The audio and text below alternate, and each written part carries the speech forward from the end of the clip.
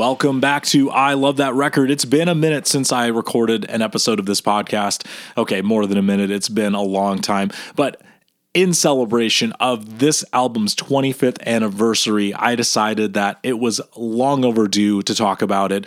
What album am I talking about today? It is Less Than Jake's 1998 masterpiece, Hello Rockview. Produced by Howard Benson, mixed by Chris Lord-Alge, mastered by Bob Ludwig. Lots of industry heavy hitters worked on this thing for one of my favorite bands of all time, and this is definitely my favorite album from them.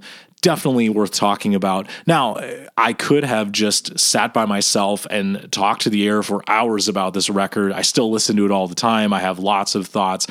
That would be pretty boring. So instead, I have something very special today. I have an interview with Less Than Jake's lead singer, guitar player, and songwriter, Chris DeMakes. So excited that he joined me to discuss the album and, again, celebration of its 25th anniversary. Buckle up. Chris, thank you so much for joining me today. It's an incredible honor, honestly, because this album, Hello Rockview, is one of my favorite albums of all time. I was thinking back, I was listening to one of your episodes, either Carl Alvarez or I think it was Bill Stevenson of the Descendants, when you said something that resonated with me about the first album you hear from a band really being the one that you connect with, and Hello Rockview was that for me. I will never forget, 9th grade keyboarding class, someone sitting next to me had the album on CD. We could listen to CDs on our Discmans while we were typing in keyboarding class. She said, "Hey, you should check this out." And I was into ska at the time. I hadn't heard of Less Than Jake. Blew my mind. So excited to have you here to talk about Hello Rockview. To quick kick things off, looking back, 1998, the band has transitioned from Losing Streak, the first record on Capitol, to Hello Rockview. And you know, it blows my mind when I compare the two because the songwriting took such a leap from Losing Streak to Rockview. And I was wondering if you could take me back to what you and the band were thinking at the time and how you felt about the material and kind of how you were approaching things. And did you realize what you had going into making Rockview? Oh, God, no. I mean, I was 23 when I wrote the record, I think 24 when we recorded it. So, a lot of the songs were piecemealed together in the studio. You know, we probably had maybe a third or a good half of the record, written like complete songs. I know Scott Farkas was done because we had written that. That was, we had an earlier version of that on a 7-inch record. And we also had an earlier version of Cheese. They may have been on the same 7-inch. I can't recall exactly, but so those songs were done. And there was a couple other ones. I remember we came in with a pretty good shell of Liberty City, the first track on the album. That was initially called Bulletproof. And we were actually playing that because it was before the days of YouTube. You could go out and play songs live. We were playing the song without lyrics. I was just making up lyrics. That's what we would do then. Seriously? Wow. Yeah, we were so excited to play the song. And no videos of that exist, which is probably good. But, a lot of the melodies were there. But the reason you hear what you hear, that giant leap, because there was a leap between Pezcore and Losing Streak, but that was more, we had more time to get the takes right, kind of thing. But, the growth I think you're hearing is due to Howard Benson. He was our first real producer that was a composer. So he was a pianist and, he was hearing orchestrations and hearing different things that just, we were too young. We were just these young ragtag punk rockers. And so we were one of the first records that was done on Pro Tools as well.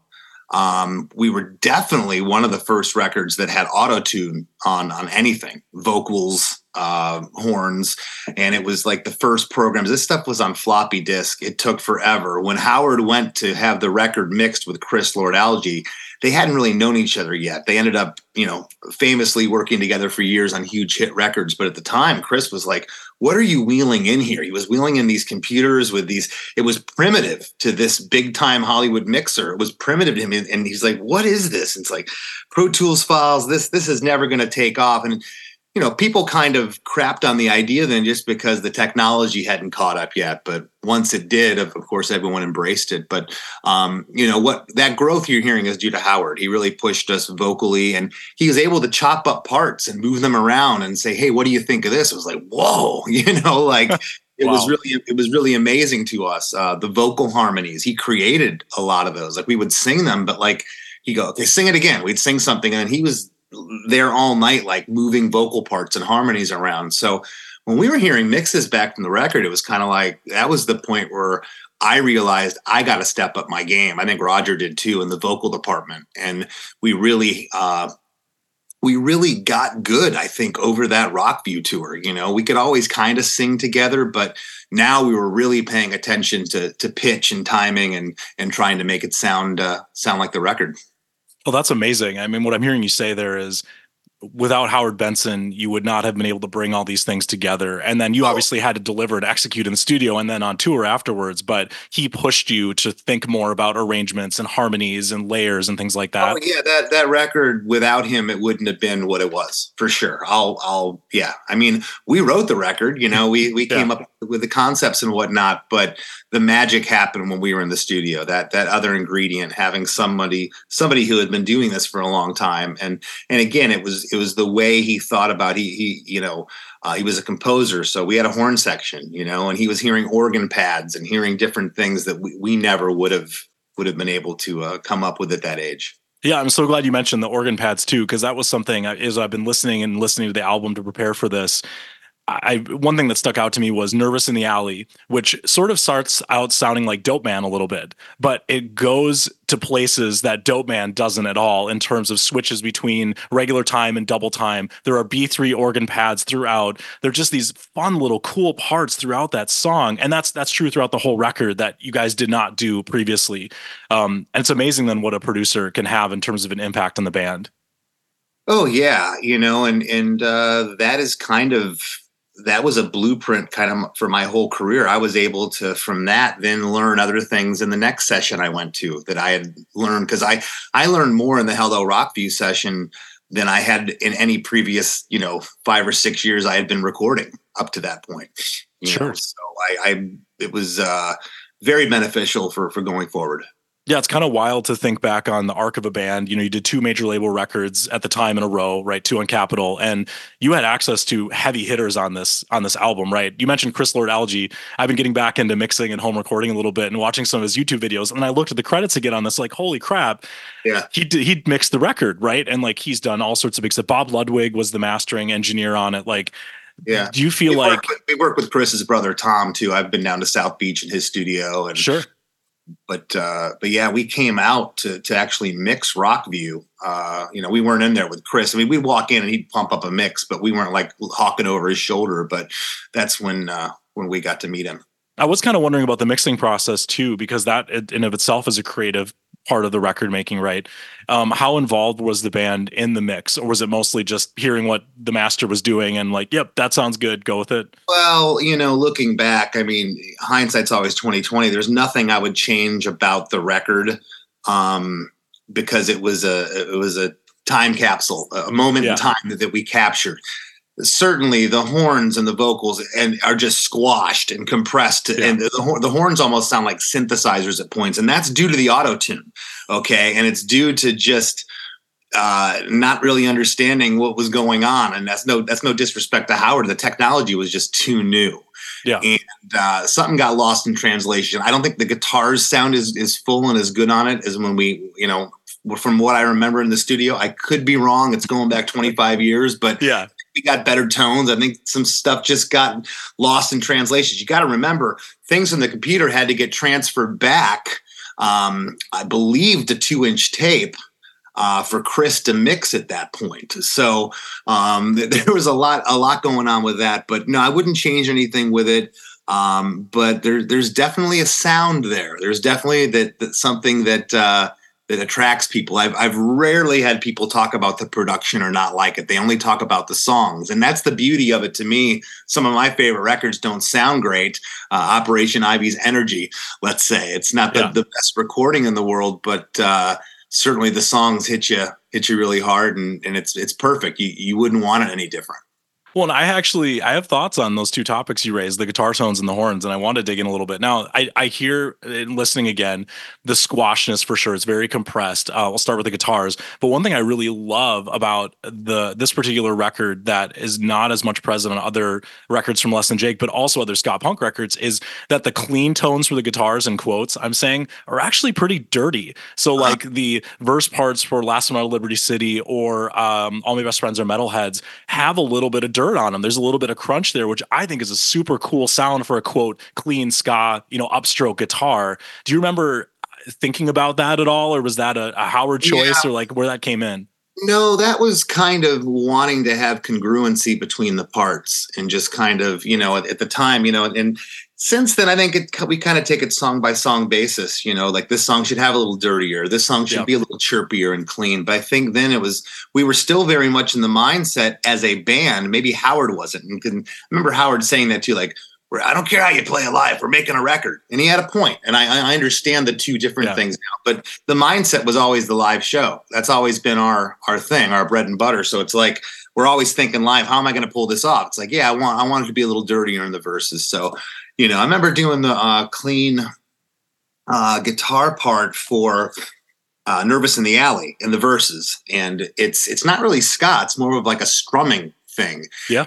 I remember just saying as we went to, I say tape, we went to Pro Tools. I was like, I want to, or did we record the tape? No, we didn't record the tape. We recorded straight to Pro Tools. But I remember saying to Howard, I want to have a little reverb, so we went out to the amp, we put it on. I didn't want it to be in mixing later. And we actually did it right then. You could actually hear some room on that guitar in the verses. So little things like that. But, for the most part, it was, it's so long ago.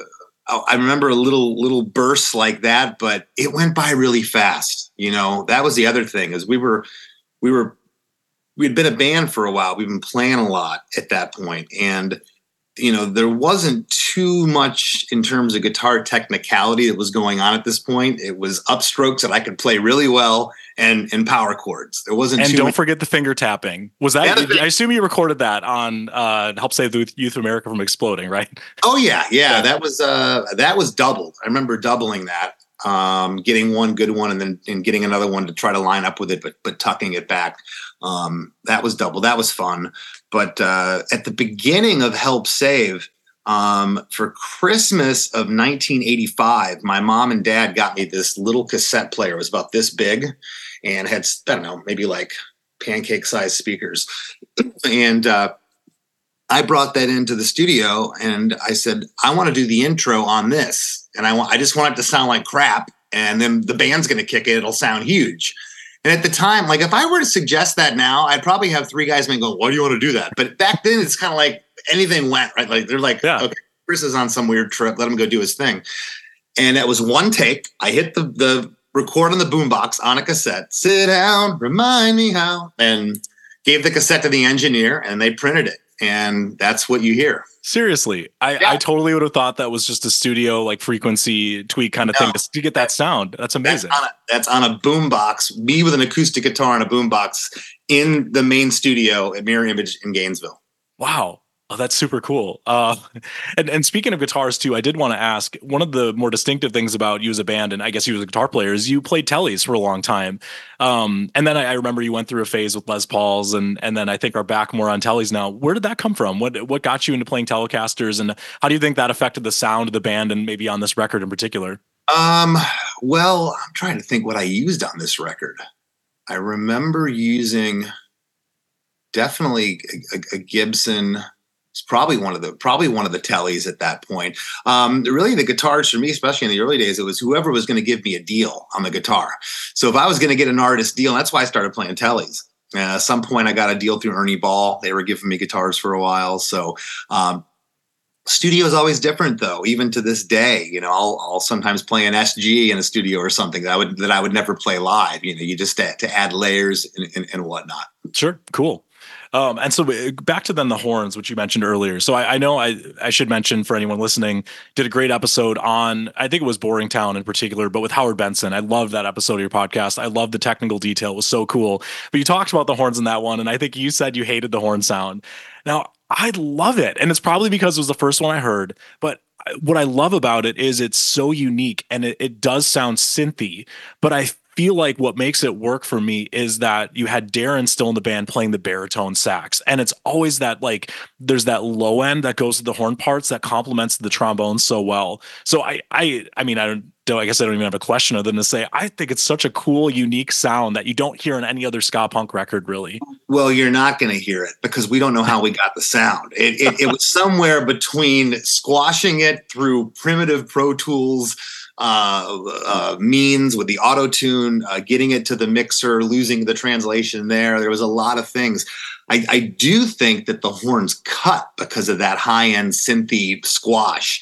They definitely, and then that lower horn kind of sits back here. So there is separation. It's hard to cut horns through big distorted guitars because they're kind of right at the same frequency. Sure. You know, so I mentioned earlier, it does have an authenticity to this record. It doesn't sound like anything else for sure. And all these components that we've been talking about all add up to that reason. I wouldn't change a thing. You know, we recorded a couple of re-records this year. We did Metalheads. We call it Metalheads 23 and Boring Town 23. I don't know if you heard those or not. I think I have them on my vinyl downstairs. Okay, I don't know if I pulled up in the last, because I think it's in the last disc. Yeah. Right. And we literally did it for fun. And I know, especially doing my songwriting podcast, and I've said it before, you can't replicate something. I don't know if I've ever heard a re-recording of a hit that I thought was better than the original. I don't care how bad the original sounded. If it was a hit and there was a charm there, we're talking about. So we did these songs. We had some people, why would you re-record them? They sounded better before. It's like, that's not the point. We were this is the band today. We tracked the songs. It took us all of a day to do it. We had some laughs over. We actually went, and I'm listening to the original versions, going, because you start to morph and change over the years. We don't sit around listening to our records, so you go back and go, man, I sing this a lot different now. So some of that stuff I wanted to replicate and be like, yeah, I should sing it like that. But other stuff I changed a note or two there and moved it around, kind of how we do now, because I think it's a little bit better. But yeah, you can't. I can't recreate that time period. I can't be 24 again. Sometimes I wish I could, but Yeah. Oh, for sure. Do you remember how you and the band felt about as things were unfolding, sort of? Because I'm hearing you say it really came together in the studio. So did you know what you had, and did you feel that? By the end of the session or as the session was going on, or was it sort of like, yeah, we're just making a record, we're going to go back out on the road and whatever? Does that make sense? Like it just, yeah, you get a sense of that. We were on the road, 9 months out of the year. I would come home. I remember having a girlfriend at the time, and she said, you never unpack your toiletry bag. I'm like, yeah, I know. It just sits on the bathroom counter because I'm just going to grab it and put it in my suitcase and leave again. And that was, that's kind of how we were rolling then. So no, we didn't know what we had. We were still thrilled to go out and explore. There was so many new things that were happening. We went to Japan on the Hello Rockview tour for the first time. There was so many firsts happening. Everything was all new. And we just made the next record at that point. We got the mixes back. I got a CD of the full record, and this would have been late July, early August, because early August of 98, I took my dad to Vegas for his 50th birthday. And on the way to the airport, which was about an hour away, I put I was driving the band van, and I put the CD in. And my dad was a fan. My dad was a musician, and he was really liking what the band was doing. But I played this for him, and he was the first person I played it for. And he was just like, he was slack-jawed. He couldn't believe what the band sounded like. And it was right then that I went, well, maybe we have something here. Because my dad never BS'd me. Like, if he thought it was crap, he would tell me. So that was kind of like a little bit of an indicator. And then we got these advanced CDs that were actually printed by Capitol. They would hand them to record stores and radio stations and whatnot. And we each got like a stack of 25 for family and friends. And I remember giving them to friends and family, and starting to get phone calls of, dude, this is next level, And so then it goes out to the fans, and it was pretty immediate. You know, you got to think of what was happening, the third wave or whatever they were calling it, ska punk. This was right in the wheelhouse, man. You had the Boss Tones hitting Goldfinger, Real Big Fish. Everyone was doing business. And when we put this record out, I remember going out and playing Metalheads, and it might have been the first or second show of the tour, and people were already singing every word. Okay, that's how hot ska was then. You know, we put a record out now, it takes 5 years before people want to hear the songs from that album. That's just the way that life rolls. But then because of what was going on, it was very immediate. Got it. Okay, so you knew, I guess it passed the dad test. It sounds like exceeded dramatically. Yeah, it's so interesting because I think for such a long time, Losing Streak was sort of the canonical, like, classic Less Than Jake album. And I almost wonder if over time this one has taken over a little bit. And, you know, I think people appreciated that was more of the apotheosis of the old Less Than Jake sound. But it was really that transition with the songwriting, and you start putting all the pieces together, I think. Yeah, there's two records, really. Well, three. It's Rockview and Borders and Boundaries in England. For us, Borders is a huge record there. Gainesville Rock City was a hit in England, so that's a big album for us. But Anthem's the other record that and Hello Rockview are the two big ones when we play those songs. And I would say overall, Rockview is probably our most well known. It was that time period. You know, I talk about this a lot on my podcast. Those memories. You know, when we go out and, you know, this past year, we've been doing the Hello Rockview tour. We're playing the album in its entirety. And every night people come up and, man, I saw you at college my first time. And like you know, I was in ninth grade and I was in typing class and someone handed me this CD. And, you know, every night you're hearing these memories. You can't. That's the most powerful thing, is the heart and soul and spirit of someone's memory attached to something that you created. You know, that 23, like, how does that feel? Like, because you didn't, as you said, you didn't know what you were making at the time, really. You felt good about it afterwards. How does that feel to hear that all these years later? You know, it feels great. It's weird because, you know, you're appreciative from it, but it doesn't go to your head like, oh yeah, man, I created this thing. It was just something I did. We could as easily not be talking about it right now. You know, I could be doing whatever in my life. And for some reason we are. And I think that's testament to, you know, we wrote some good songs, but, you know, hats off to the lyrics. You know, Vinny, he was an amazing storyteller. And these lyrics resonated, and they were lyrics from his life. A lot of them were his pain. And I was able to be the vessel to get that out and to sing that for him. So, you know, the lyrics, the melodies hit people, you know, the way Roger and I sang together. Absolutely. How we use the horns as other voices, not just horn parts, you know, and sometimes the horn parts are the part. Here's the feature of the song. And Danny Says is a great example of that, which I know over the years you kind of crapped on as a song you didn't really like. Maybe you were joking from stage, but then I think you even said on your podcast, you play that now. And when the end, the kind of the outro with the horn hits and people are just going crazy, it's like, I'm getting chills just thinking about it right now. And it's exactly what you're saying. Yeah. It's that there's an emotional connection there. And I love that you called out the lyrics, by the way, because somewhat unusually in Less Than Jake, if people don't know, your drummer, Vinny, for a long time, wrote the lyrics and you and Roger sang the songs. And I feel like the lyrics were similar in theme to what was on Losing Streak, but the songwriting helped elevate them like together on this record. Like, I think the melodies and the structures and the arrangements really like all came together, which is basically what you're saying, I think. Well, Howard was also really big on writing choruses, and we didn't have a chorus for Boring Town. That wasn't there. I think the demo is actually a Boring Town is on the record you have. I think we released that, and it's all over the place. It's just a bunch of ideas, and there's certain elements of Boring Town that's in there. And I was just sitting down one day, and just this simple chord progression, you know, that same old crowd. And I came up with that same old crowd that keeps me down. And then maybe Vinny was like, Another Day in a Boring Town, you know. Up until then, Roger and I never really, you know, brought anything lyrically idea to the table.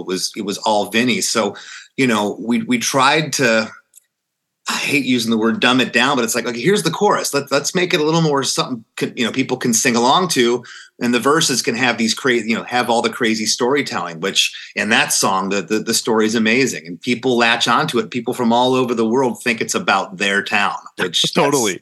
That's the beauty of it. They had to have written this about me. Oh yeah, absolutely.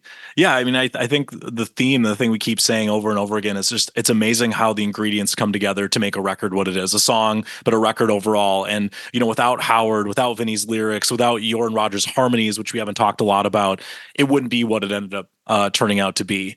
One thing I wanted to ask about, kind of on a more like music industry nerdy side, is you were dropped or left Capitol after this record, but I noticed it says Smart Punk Records on the vinyl. Did you end up being able to buy back the rights, the masters to the album? How did that go? And like basically, who owns Hello Rockview these days?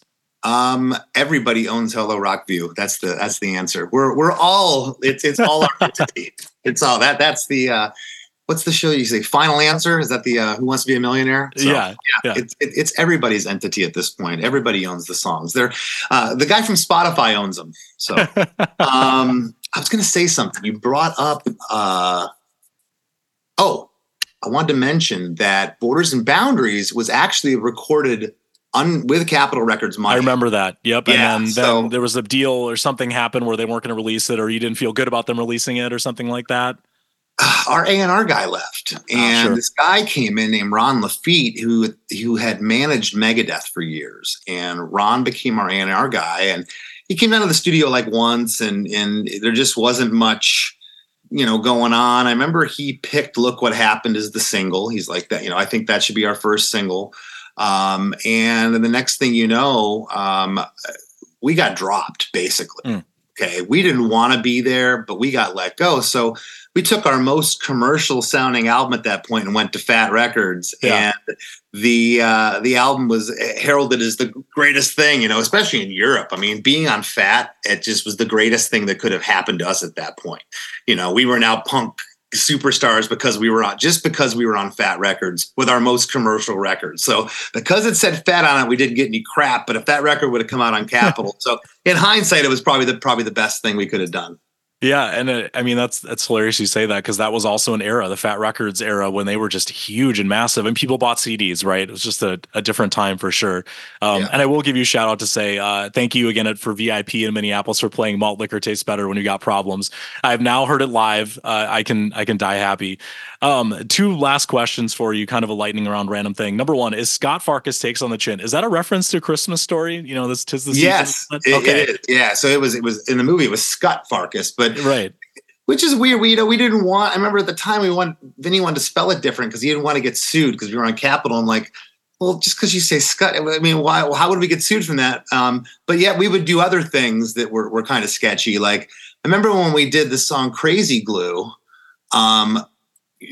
I was like, well, why aren't we spelling it with a C? Because if we do it with a K, that's like, crazy glue that you can sell in the stores. Oh, it'll be fine. So in one instance, it was fine. Another instance, it wasn't. So I don't know. That's definitely a reference to that movie. Got it. And then I actually had a question to ask, and I think you sort of addressed it already, but you have no interest in remixing, remastering the album. It is what it is. It's just going to be there, out there. Funny you should say that. So there was a fire. Universal acquired Capitol's masters, and you familiar with the story? Yes, everything burned. A lot of stuff burned. Yeah, since COVID, okay, probably 2020. I had management and myself reach out to Universal. I even contacted Howard Benson. We contacted Chris Lord-Alge. I spoke to everybody. Like, how can we find these masters? Because we wanted to do a remix of it for fun. I would have loved to have remixed it today and see what it could sound like. Again, not trying to better the album, just what could we do? How would we do it today if we could? And we didn't know what we had. We don't know if the files were printed with all the tuning on it or not. If that's the case, then we're screwed. We can't go back. But if we could undo any plugins, any tunings, anything like that, and have the raw tracks to remix. So we looked for them, we couldn't find them. So that's why we decided. No.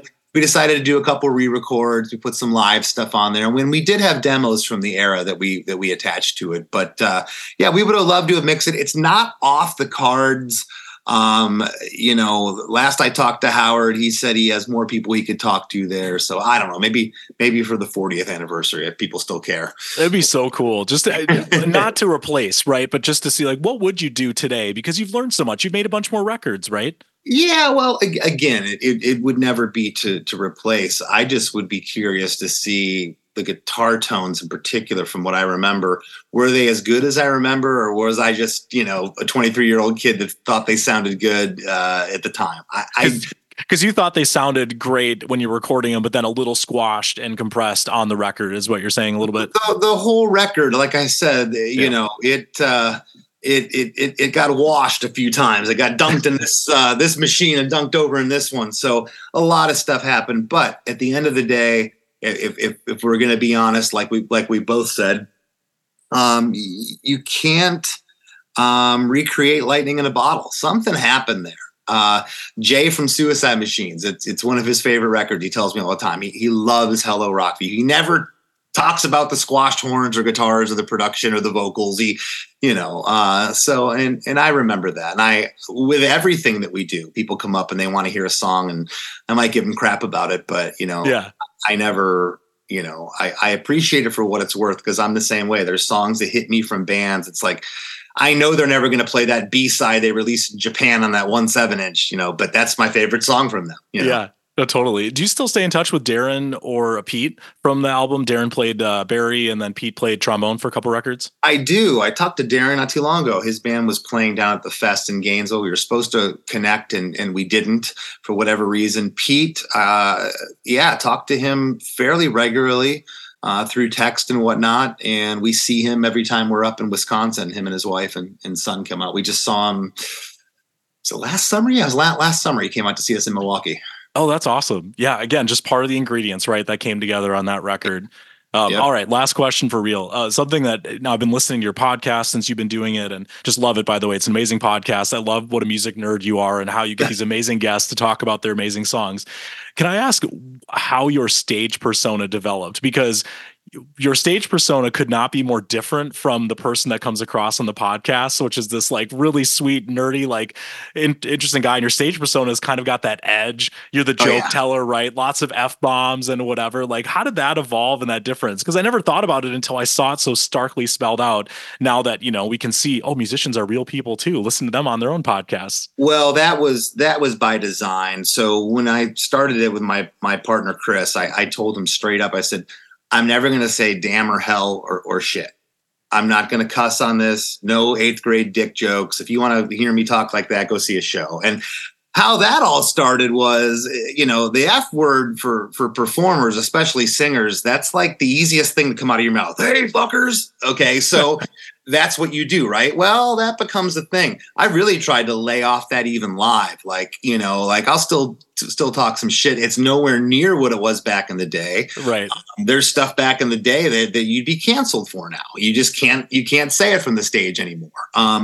Nor do I want to say it at my age. But, that whole thing is what I do with the band. And yeah, you said edgy. It definitely comes off as a dick sometimes. I've had people like, how could you say that? But hey, it's punk rock. At the end of the day, none of us are trying to hurt anybody's feelings. It's all in jest. It's all in good fun. But the podcast, I wanted it to be taken, I hate using the word seriously, but I wanted people, if they were going to tune in, to be like, oh yeah, I don't have to sit through dick jokes to get to what the song means. It has to have substance, and that is me. That's not me trying to kiss up to the guest or anything and be this super, hey, that is me. That's how I am when I'm on stage. I try not to do that persona. My wife always says, you're not on stage if I start to get like that in public or something. And she's right. And I back off, Got it. Oh, that's great. Well, now you've been on the other side of it, right? You get to be the one to say, I don't really remember. I was 23 years old. I don't know what we did in the studio or whatever. But thank you so much for taking the time. It really means a lot. Yeah, thanks for being patient. I know we were trying to hook this up for a minute, so thanks. Yeah, not at all. Thank you, Chris. Have a great holiday season, and catch you later. Rock on, man. Have a great day. My last name's the mix with an uppercase capital M. Can't leave that out or it becomes Demakis, Demakis, or Demakis. I've heard Demax, I've heard Demax, and I've heard Demark.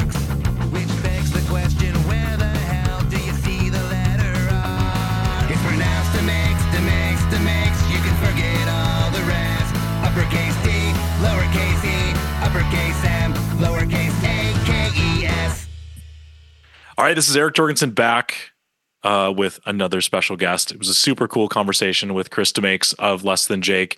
How could I top it? Well, I'm going to try. I brought on another special guest to discuss Hello Rockview and kind of round things out and go through some songs and such. I brought on my sister, Becca Jorgensen, another LTJ fanatic, to discuss this masterpiece with me. Becca, thanks for joining the show. I'm happy to be here.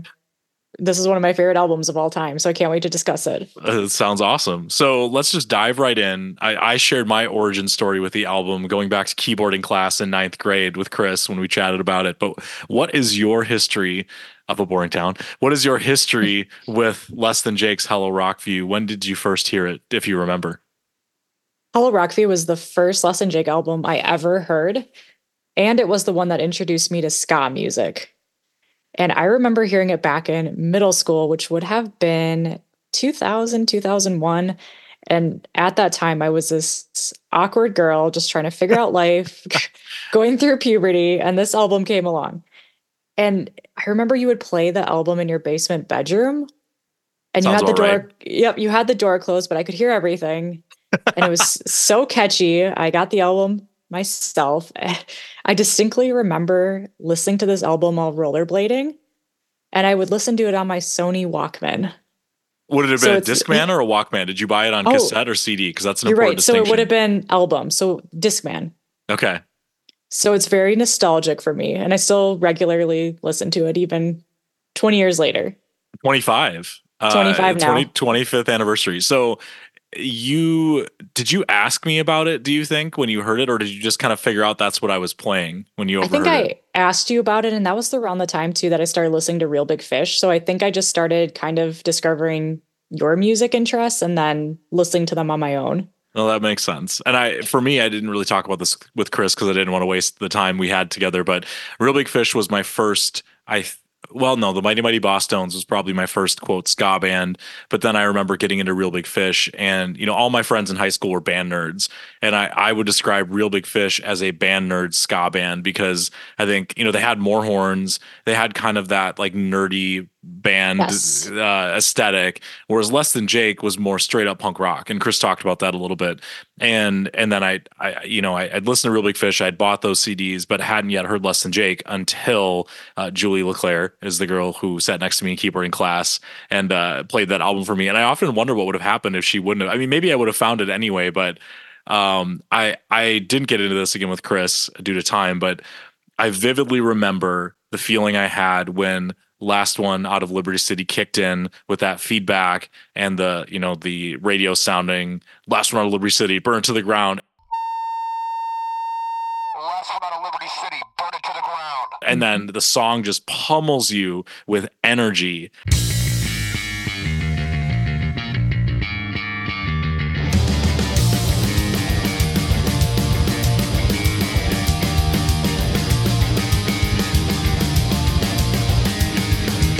And I remember thinking, what is this? And then the catchy vocals come in, Help Save the Youth of America from Exploding is track 2. You've got these amazing harmonies. Sit down.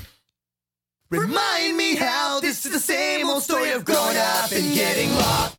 And it was just, it was so catchy and energetic and amazing right from the get-go. And is that what you remember feeling then as well from your listening experiences on rollerblades? That was exactly it. It was the perfect rollerblading song. High energy, those guitar riffs. And speaking of Real Big Fish, I remember thinking they were a little bit too zany for me. Even back then. Back then. Yeah, sure. I enjoyed their music, but I liked that Less Than Jake was a little bit more punk. Yeah. So that appealed to me. They definitely were. They're less third wave ska. They were still part of that scene, but definitely not as much into the checkerboard bands and stuff like that. Exactly. Definitely more punk rock. And so did you listen to any other ska music around that time? You said this was your first ska album that you remember listening to. It was really Less Than Jake and Real Big Fish, I think, were the main two. Those were sort of like my entry level ska bands, but I always gravitated more towards Less Than Jake. Okay. And then, I mean, I know we're talking about Hello Rockview, but did you find yourself getting into other Less Than Jake albums after that? Like, was it kind of a gateway to their other stuff? Because when you started listening to them, that would have been right around when Borders and Boundaries came out, which was the record following Hello Rockview. Yes. So I got into their other albums, and that's around the time that I started going to concerts for the first time, too. So I remember going to see them live, probably would have been like ninth grade At the Quest, I'm at the assuming. Quest. Yeah. Yep. So I started discovering their other music. And yeah, I love all their albums, but Hello Rockview is still my favorite. And aside from it being the first album, the first album of theirs that you heard, could you say more about what you still love about it today? Like what makes it still relevant 25 years later after it came out? To me, the whole album just feels cohesive. Yeah, I still will listen to the whole album from start to finish. me too. And every song is catchy. It's to me signature Less Than Jake with the horn sections, the high energy guitar, the lyrics are relatable. I think there's so much depth to this album. Yeah, agreed. That was something that Chris and I talked about, which you haven't heard that yet, so you'll have to hear it after I put this all together. But he talked about a couple things that were really cool, and some of which he had already talked about in his own podcast episode with Howard Benson, who was the producer of the album.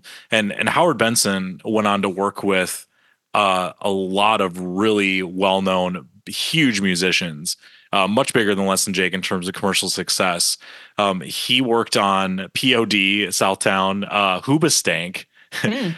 which is interesting. 3 Days Grace, Santana, Kelly Clarkson.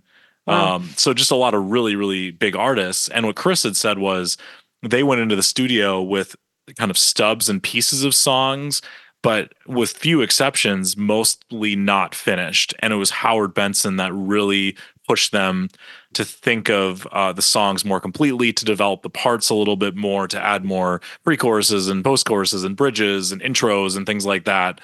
And I think that really comes across, and it sounds like that really taught the band about sound writing. Because not to crap on their earlier stuff, because I love Losing Streak, I love Pezcore, but those songs are so much more simplistic to me Right. than what you hear on Rockview. And it sounds like that was your thought and experience too. And Steven still listening today.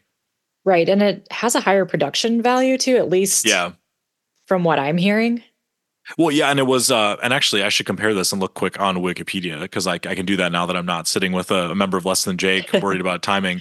But the album was mixed by a guy named Chris Lord Alge, who was a huge guy in the music industry for being a mix engineer, and he did the mix. And it looks like I'm looking at Losing Streak here.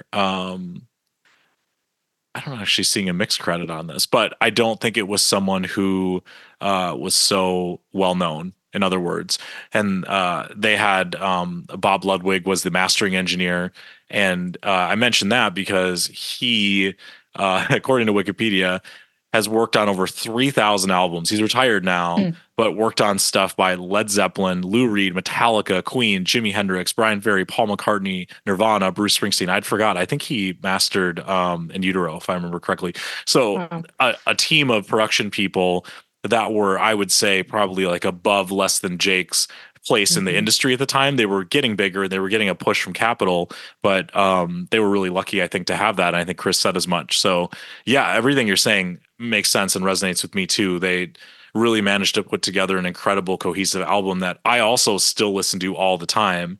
And you and I went to the show in Minneapolis this last summer. Chris talked about that they were doing a tour for the 25th anniversary where they played the entire album all the way through, which I loved because there's so many songs that you just don't get a chance to hear live because the band never plays. You know, when they're on the tour, even for an album, they don't usually play more than maybe 4 or 5, 6 songs from it. What did you feel seeing the album in its entirety live? That to me was my dream concert. I was so excited when I heard they were going to be playing that album. And it was a few years back that they were doing album specific tours, but they would change the album Yeah, for I remember that. some of the dates. So unfortunately, the Hello Rockview dates were not anywhere near where I was living at the time. I was in Pennsylvania. So I ended up going to New York City by myself to see them play Borders and Boundaries all the way through, which was an incredible show. But I remember being disappointed that it wasn't Hello Rockview. Yeah. I mean, it's so hard to pick. I would feel the same way because I love Borders, but yeah, Rockview, of course, and why we're talking about it is by far my favorite as well. Anything else, like kind of on a general the general note, or before we dive into the actual songs themselves, that you would say in terms of sort of analysis or thoughts? I did talk with him about the guitar tones and the horns, both of which I really love on the album. He mentioned it's very compressed. That is a little bit of a stylistic thing, I think, from the mix engineer. And maybe even the mastering also, that, sometimes it's harder to make out some of the guitar tones and stuff, but we did talk a little bit about that. I don't know if you have anything like that you want to mention. One thing I wanted to mention is just the lyrics. I remember that they were relatable. It felt sort of like a coming of age album, like about growing up and not Chris fitting in. Chris and I talked about that, like History of a Boring Town. He said people come up to all the time and like, you wrote that about my town, like about me. So I think just relating to what I interpreted as just the struggles of growing up and feeling misunderstood and just trying to discover my identity, and that came through to me in the album. Oh yeah, that's a good call out. And actually, I'm kicking myself again for not bringing this up with Chris. The artwork also to me was so cool because it's a comic book with lyrics from the songs. I think if I remember correctly, there's a panel for each song with the lyrics in it, or like a page for each song, if I remember right.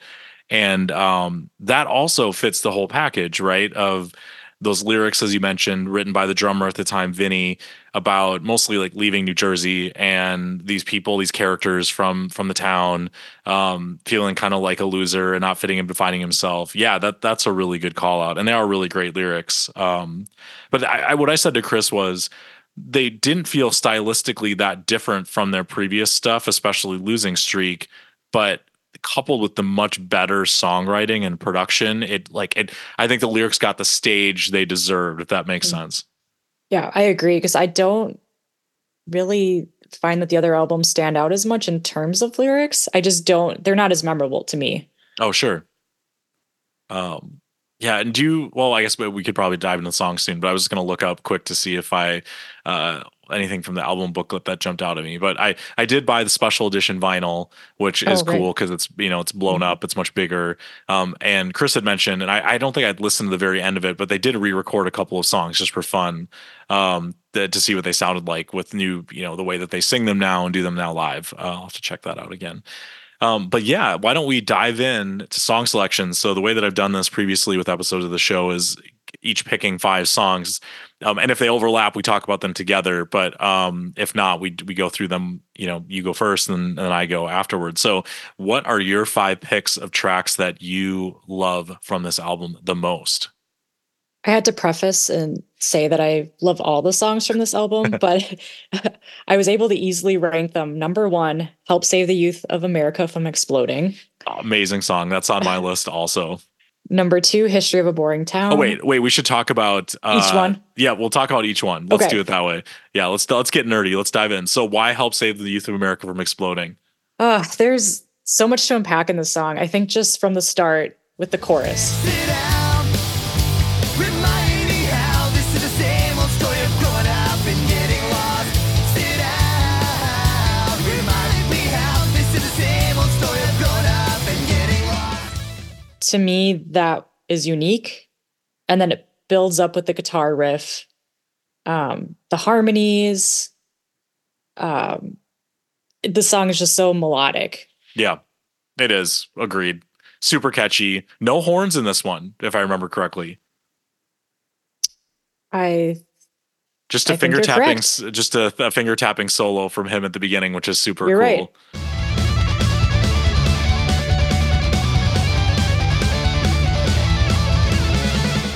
And I feel like this one is actually, I don't know if it's underappreciated, but I don't feel like maybe they did play it actually on some of those earlier tours, but compared to All My Best Friends Are Metalheads, which on Spotify has 55 million plays, Help Save the Youth of America from Exploding is 2.6 million. But I think you said the harmonies. I think that middle part, the sit down, remind me how, when it's just Roger and Chris singing, sounds so amazing. It sounds so good. Sit down, remind me how this is the same old story of growing up and getting lost. Just a really great song. 100% agree. That was definitely on my list. So your number 2, you said, was History of a Boring Town. Yeah, of course. On my list also. And again, it's it's melodic. I love the key change later on in the song. Yep. I remember when they look through you. And it just, the message of wanting to break free from a small town and White go Bear out Lake, and maybe. exactly White Bear Lake, go to the big city. Where do you live now, by the way, Becca? White Bear Lake. Well, I came back, I explored a little bit. That's right. Returned, but this one was a tough call. I almost said it was my number one, but I think number two. Okay, and you are doing them in order because I didn't really rank mine. I just kind of put 5. It doesn't matter. I am okay. doing it in order. So one thing that I want to call out about this song that I really, really love is I feel like it's been described actually maybe on Chris's podcast with some of the people that he's interviewed, layers of the onion, that the song is not static throughout. It starts with just guitar, just vocals. Right. Just talk to this girl, used to live, on my street. After all these years, you're here, and you remember me. With a little bit of feedback from the previous song transitioning in, which I always love when when albums do that, when there's a little bit of overlap between tracks. And it then does the whoa-whoas, right? And then it gradually builds up where the whoa-whoas increase a little bit more, and there's more whoa-whoas in the background.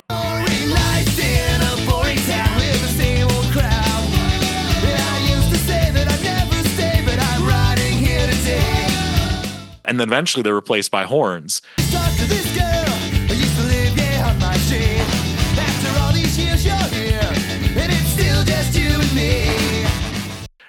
But the same kind of background part or similar kind of thing, which is cool.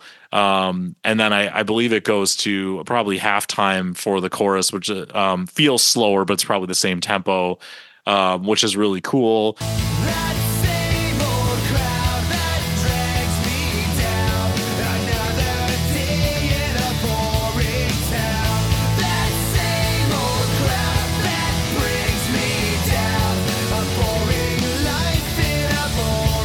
And then it speeds up again with a bridge, right? And remember when they looked at me or looked past me, looked through you, were the ones they said would always like.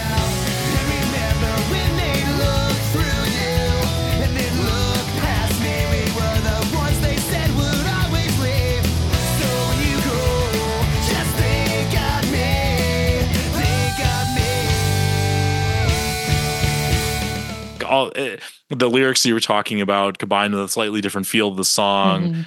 It really is, I think, probably one of the best pop songs they've ever written. I would say, just in terms of just being purely accessible and catchy and amazing and all that. Yeah, I agree. And the horns aren't very prominent in this song. Yep. So it's another one of those songs where more of the punk feel. Yep. But yeah, one of my favorites. All right. So that was number 2. Almost number 1, but number 2. Yep. Now number 3, all my best friends are metalheads. Okay. And this song is memorable for me because I crowd surfed to the song for the first time ever crowd surfing. And this was at the Less Than Jake show in 2022 at First Avenue with Bowling for Soup. And this was the encore song. I knew it was my last chance to crowd surf, so I went for it. Which is amazing. So and I cool. Right. And I also remember playing Tony Hawk Pro Skater as a kid, and the song was in that game. So, it's just a catchy song, and it's one of my favorites too. This is a fair request, and I promise I will not judge any person only as a teenager. If you will constantly remind yourself that some of my generation judges people by their race, their belief, or the color of their skin, and that this is no more right than saying all teenagers are drunken dope addicts or glue sniffers.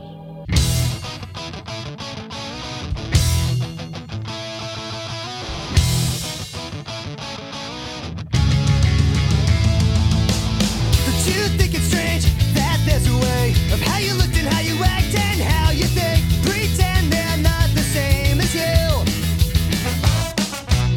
Don't you think it's strange that there's a way of how you looked and how you act and how you think, and pretend they're not the same as you?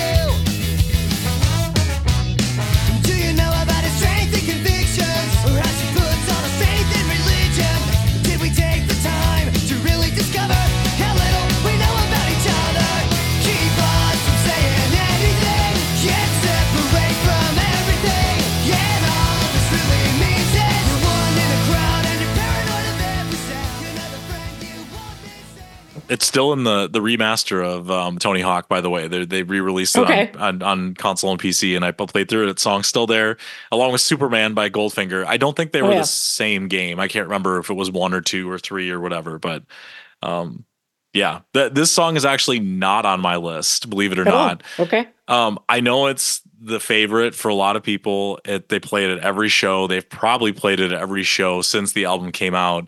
But I think I've probably just heard it too many times. I enjoy it. I think I like the guitar riff at the beginning, but it doesn't make my top 5 from the album.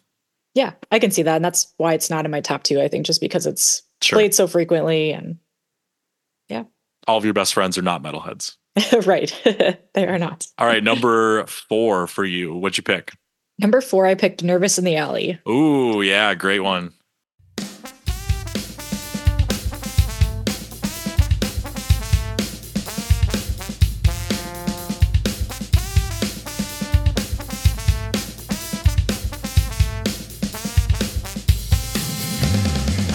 And this song, where the horns are so prominent, I think just the catchiness of how it starts out with the horns, and the drums too. Yeah, it's kind of a shuffle beat. Like I think that's be a shuffle that it is. Kind of unique for Less Than Jake for sure. Yep. So I think just right from the start, with the drum, the horns, again, it's very melodic. It's catchy. I don't really know the meaning of this song though. I can't say that I have really dissected or interpreted it too deeply, but I'm pretty sure it's about a fight. Oh, okay. And that did or didn't happen. Now I need to look it up as we're talking, and then this is really exciting. Yeah.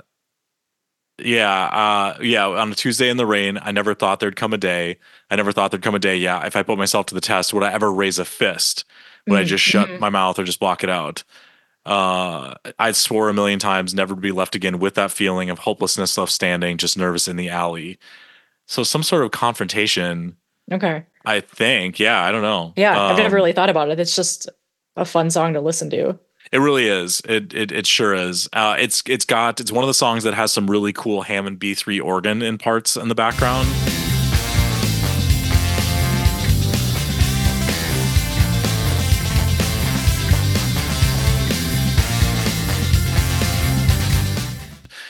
What you'd call like a bed of B3, like just like kind of playing, and you really have to listen for it, but it's there. I'll put a clip in. Okay. Which I think is a cool element to the song. And something that I had mentioned to Chris today was it actually on repeated listens, I realized, this song actually sounds kind of like Dope Man from Losing Streak, but so much more fully realized with different parts. And I think there's a bridge and different things and some I think regular time to double time a little bit if I remember right. So it's a lot more variable and changed throughout the whole song than Dope Man is. Okay, I can see that. Yeah.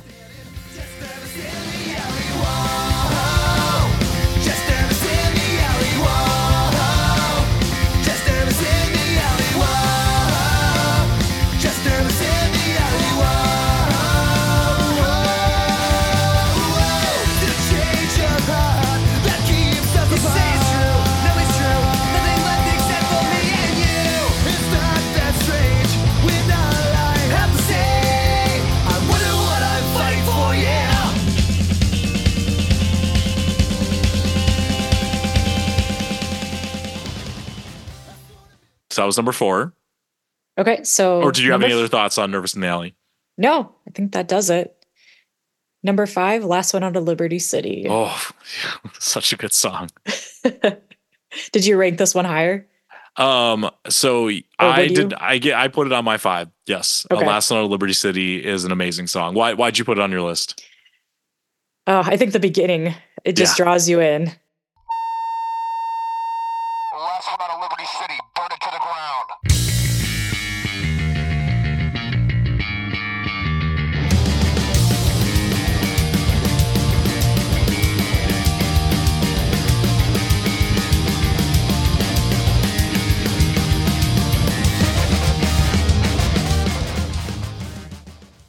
Yep. Burn it to the ground, and then immediately just jumps into the guitar riff. Yep.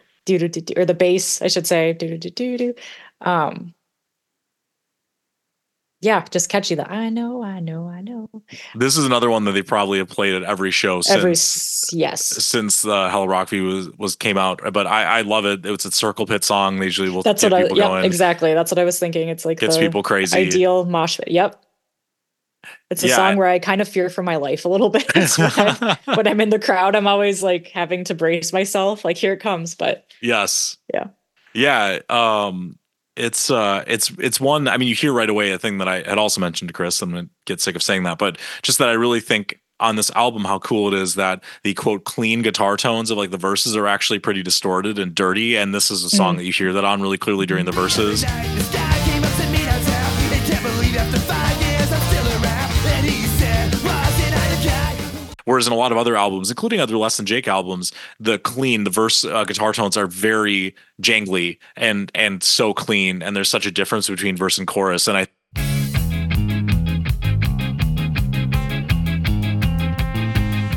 think that it being less that way on this album makes it feel more energized throughout the whole thing, more punky, as you said earlier.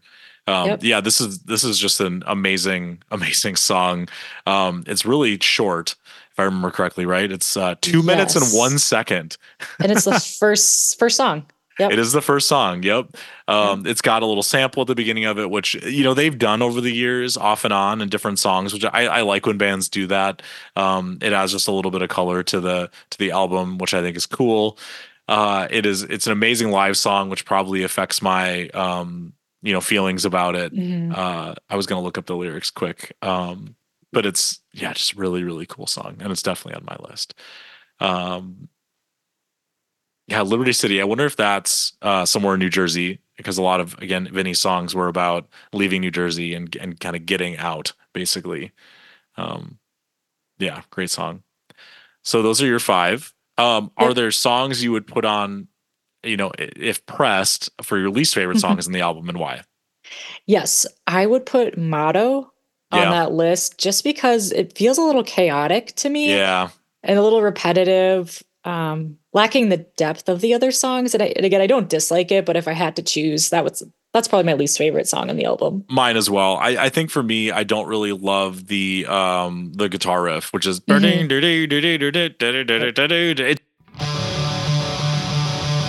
and even Roger's vocal on it, I think, is not my favorite. I think he sings lead on it. Roger's a great singer, but just doesn't really do it for me as much. But I do like that it ends in the feedback that fades into History of Boring Town. So I still don't skip it when I listen to the album. I don't skip anything on this. Same here. But yeah, that was my pick as well. Okay. So the 2 songs that were not on your list that were on mine, 5 State Drive. Oh, that's a great song. I really love this song. And this is another one that I think is sort of underappreciated. 2.1 million plays on Spotify, which is the lowest of the first 5 songs on the album. So one, I guess, that people would maybe skip a little bit. I think that this is another really good example of complexity, I guess, in arrangement, I would say. It starts out pretty straightforward with it, but a cool like walking bass line. Do do do do do do do do do do do.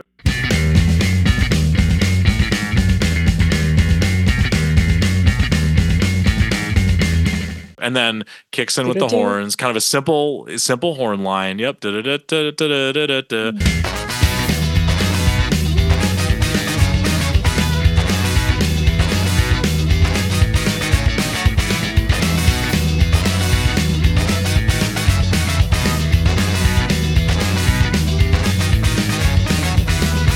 But what's cool, I think, then is where there's a bridge. And we're going on, start going on, and never going back now. It's just like giving up, yeah. There's that going nowhere fast, and then da da da da da da da da da da, which is like an instrumental bridge. It feels like going nowhere fast.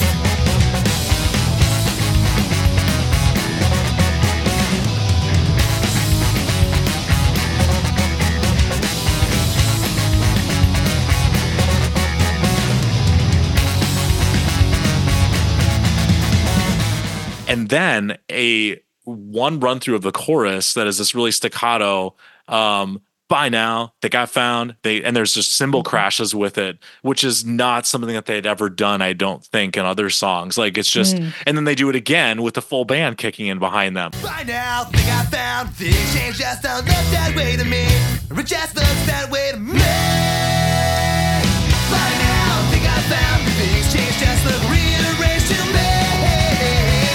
Never look that way to me. By now, think I found things change just don't look that way to me. By now, think I found things change just don't look that way to me. By now, think I found things change just look rearranged to me. Never look that way to me. Those are those things I'm guessing that Howard Benson really brought in to it to have them really like make these songs give you sort of goosebump moments. And I think that this album is so full of goosebump moments, I would say, that they're little, they're small, but they really, I think, show the elevation that they had in their songwriting. Yeah, now I'm regretting not putting that in my top 5. That is It's a great song, a great right? song. Yeah. It is. And I don't know if they play that song live very often. I don't think they did. I mean, I wonder if Setlist FM would tell me. Yeah, I that. don't think that that's a frequently played song. Yeah, I mean, except of course on this tour. But Right. That might have been the only time I had heard it live. yeah, let me look here to see. Okay, so I love Setlist FM, by the way. They played it twice in 2007. Oh, They played it 6 times in 2011, 24 times in 2016. They must have done some Rockview shows then, and then 29 times in 2023. okay. So yeah, it definitely not nearly as many as like All My Best Friends Are Metalheads. 954 times played since 2007. Every show probably. Probably. And then can I see it? Where are total plays here? 92 times by Less Than Jake for 5 State Drive. So yeah, I love these stats. This is amazing. And then Last on Liberty City, 645. So a huge difference for sure. What about Help Save the Youth? Help Save the Youth of America from Exploding 284 times. Okay. And now I will say, like this only starting in 2007 is not a very representative sample because that excludes a lot of those shows that we would have seen before then, but it's still interesting regardless. My last song on my list is Scott Farkas Takes It on the Chin, which Chris confirmed is a reference to A Christmas Story, the movie. Oh, it is? Okay. I had to ask that. Okay. And it sounds like they changed the name from Scut because they were worried about legal something or other, and it probably would have been fine. This one, and he mentioned this, it was an older song that had been released on a 7-inch, and I think it's on what is the Goodbye Blue and White, if I remember correctly, or one of their like B-sides, rarities collections in an earlier form. So I think it had been floating around for a little while. Love the horn line on this one. I think it's really catchy. It's one of their best, most energetic horn lines.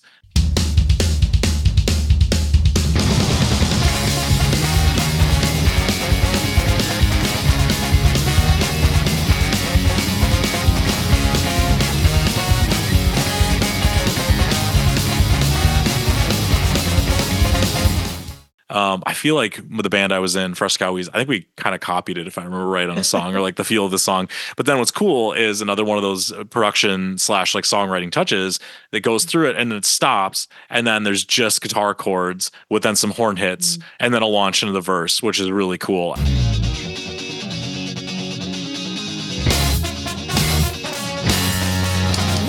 Yeah, it just builds up with some really cool energy. And it's just one of those like kind of fast ska punk songs that I really love. Yeah, and it's really unique too and complex, like you've been talking about, like the lyric when they go and when they drag you, kicking and screaming, and it kind of gets a little bit staccato. Yep. That it's time to leave, and then jumps back into the horns. Yep, for sure. Yeah, so that I don't know. It's so hard for me to pick because, God, I wish I would have been able to talk about all these songs with Chris, right? Like Al's War, we didn't mention. Yes. Another hornless song. It's the last song in the album. Is a great song. It's a really good song with a really touching lyric. Another leaving home kind of situation. Right. Very personal. It sounds like very emotional with really great harmonies and vocal lines in it as well. Never going back. Right. I think that's the one. But yeah. That's another one I could have talked about. I did mention Danny Says because I think he had talked about that in the podcast with Howard Benson. I remember Chris crapping on that song back in the day, like saying this song sucks, I hate it or whatever. But I think that's a great one too, and I think he's going to like it, and the crowd likes it. It's got a great horn line. I mean, are there any other songs that we didn't talk about yet that you would want to mention for any reason? A Big Crash. Oh, I That's like another that one. great song. Yeah, that's got a great chorus. Kind of has a very poppy feel. Yeah. For the chorus. And I don't think they play that one very often either. No, of course I closed set list, but yeah, let me check for that one. I think, yeah, there were a lot of songs in this album. Oh, okay. 100 plays. Okay. A lot of songs in this album that just did not get played a lot because they have a lot of songs. Like there's only so many you can do, as I said. So, and people are definitely going to want to hear All My Best Friends Are Metalheads when they go to Less Than Jake show. Johnny Quest, Thanks for Salt, 891 times. Yes. So yeah, I agree. That's another great one. Richard Allen George, No It's Just Cheese is not my favorite either, but I think it's cool that there's the sample at the end. I think that was recorded on the Ska Against Racism tour, if I remember right, where they did Cinco de Mustache. It's just kind of a goofy thing that then leads right into Scott Farkas, which is cool. Just God, what a great album. And I do still listen to it all the time. I think the Summers tour just got me back into it a little bit more. And with the 25th anniversary, I just had to talk about it. Yeah, no, it's forever going to be one of my favorite albums, easily. I don't think I knew that you rollerbladed to it. I mean, I would have guessed that I turned you on to it. That's the thing about Big Brothers is, sometimes exactly. You were stuff. You were influential with your music choices, but I'm grateful for it because it helped me discover bands that I might not have discovered on my own since back before Spotify, Apple Music, it was, you have to go to Cheapo and listen to the samples of music. And that was how you discovered bands or seeing openers and, the radio or Warped Tour, right? Warped Tour. Yep. I mean, I remember vividly going to the Warped Tour, would have been probably 2000, maybe 2001, at their booth because bigger bands had booths at Warped Tour. They had burned CDs with samples of songs from Borders and Boundaries on it. So I think that's where I heard Gainesville Rock City for the first time, if I remember right. It was just like literally putting on headphones, which were probably dirty and disgusting if you think about it, from Warped Tour, dirt and stuff, and just listen to that because the album wasn't out yet. They had recorded that for Capitol and then it didn't work out. They basically got dropped and then took that to Fat Records to release, I think in October of that year. But yeah, like you said, it was such a different era of music discovery, and I don't know, in a lot of ways things are better now, but it's also just, there's that, I think music feels more disposable. Whereas like back then, once I found an album like this, I would just listen to the hell out of it over and over and over and over again. Cause it was what we had. Exactly. You get this rush, and especially from such a solid album too. Yeah, for sure. Do you remember anything, like maybe last topic, specifically about that first Less Than Jake show that you saw? Like how you felt seeing them live after being so into them on album? Yeah, I know that would have been one of my first shows I had gone to. And I think it might have been the one at the Quest, if I'm remembering correctly. And that was a really memorable show in general because I remember they recorded it. Yes, and I have it on my iTunes, I think, or music, whatever it's called now. Yes. So I remember downloading the recording to my iPod and listening to it over and over and just being able to relive that. But I had never been to a concert like that before. General admission. At that time, I was probably like 14 years old. And seeing the diversity at a Less Than Jake show, like the way people looked and dressed was so different from what I was used to. I just remember it just was so eye-opening just seeing all these different kinds of people, different ages, and just like the all dude with coming the dreadlocks together. That we still see at Less Than Jake shows. To every show. Yeah. Yep. Coming together because we love this band. And just having that sense of community. The ska community is so close that, yeah, I think that show is just memorable. And so one of my was your first shows. One. That's really cool. I think so. Yeah, I think so. And he told that story about their road manager getting busted for DWI or something. That's right. And they were trying to raise some money for him or something. I don't remember what it was. It's definitely on the recording. I'm looking at it right now, live in Minneapolis. I have it saved. Yes. Yeah. What year was that? I don't have it. I guess I could see when I grabbed it, but that doesn't necessarily mean. I think it would have been like 2004 or 5, maybe. Yeah, it looks like I grabbed it in 2009, but yeah, it could have been, they could have just uploaded it.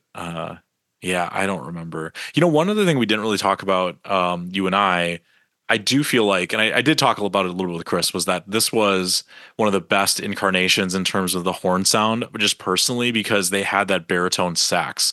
And if you listen, you can really hear it on like Nervous in the Alley. It's like a kind of a underlying layer that they don't have anymore because JR plays I think a standard alto, if I remember correctly. Definitely not a okay. baritone. Okay. And that was a unique thing that not a lot of ska bands had back then. And I think on this album on Rockview with the super synthy sounding horns because they were auto-tuned, but with that like really low baritone sax in there, again, unlike anything else I had ever heard. Whereas, listening to Real Big Fish, like I said earlier, that was like me and my friends, band nerds playing ska songs. Whereas Less Than Jake just had that different feel to it, which I thought was cool. Yes. So, yeah. Well, thank you so much for chatting about the album. I'm excited to put this together. Yeah, I had forgotten, and until today I was like, oh yeah, I should talk to you about this because you also love this album. So really appreciate the time. I had fun talking about it. I think I'm going to go listen to it and Good call. I dive probably into will tonight every too. song. And yeah, If my newborn baby is sleeping. right. Last one out of Liberty City, burn it to the ground.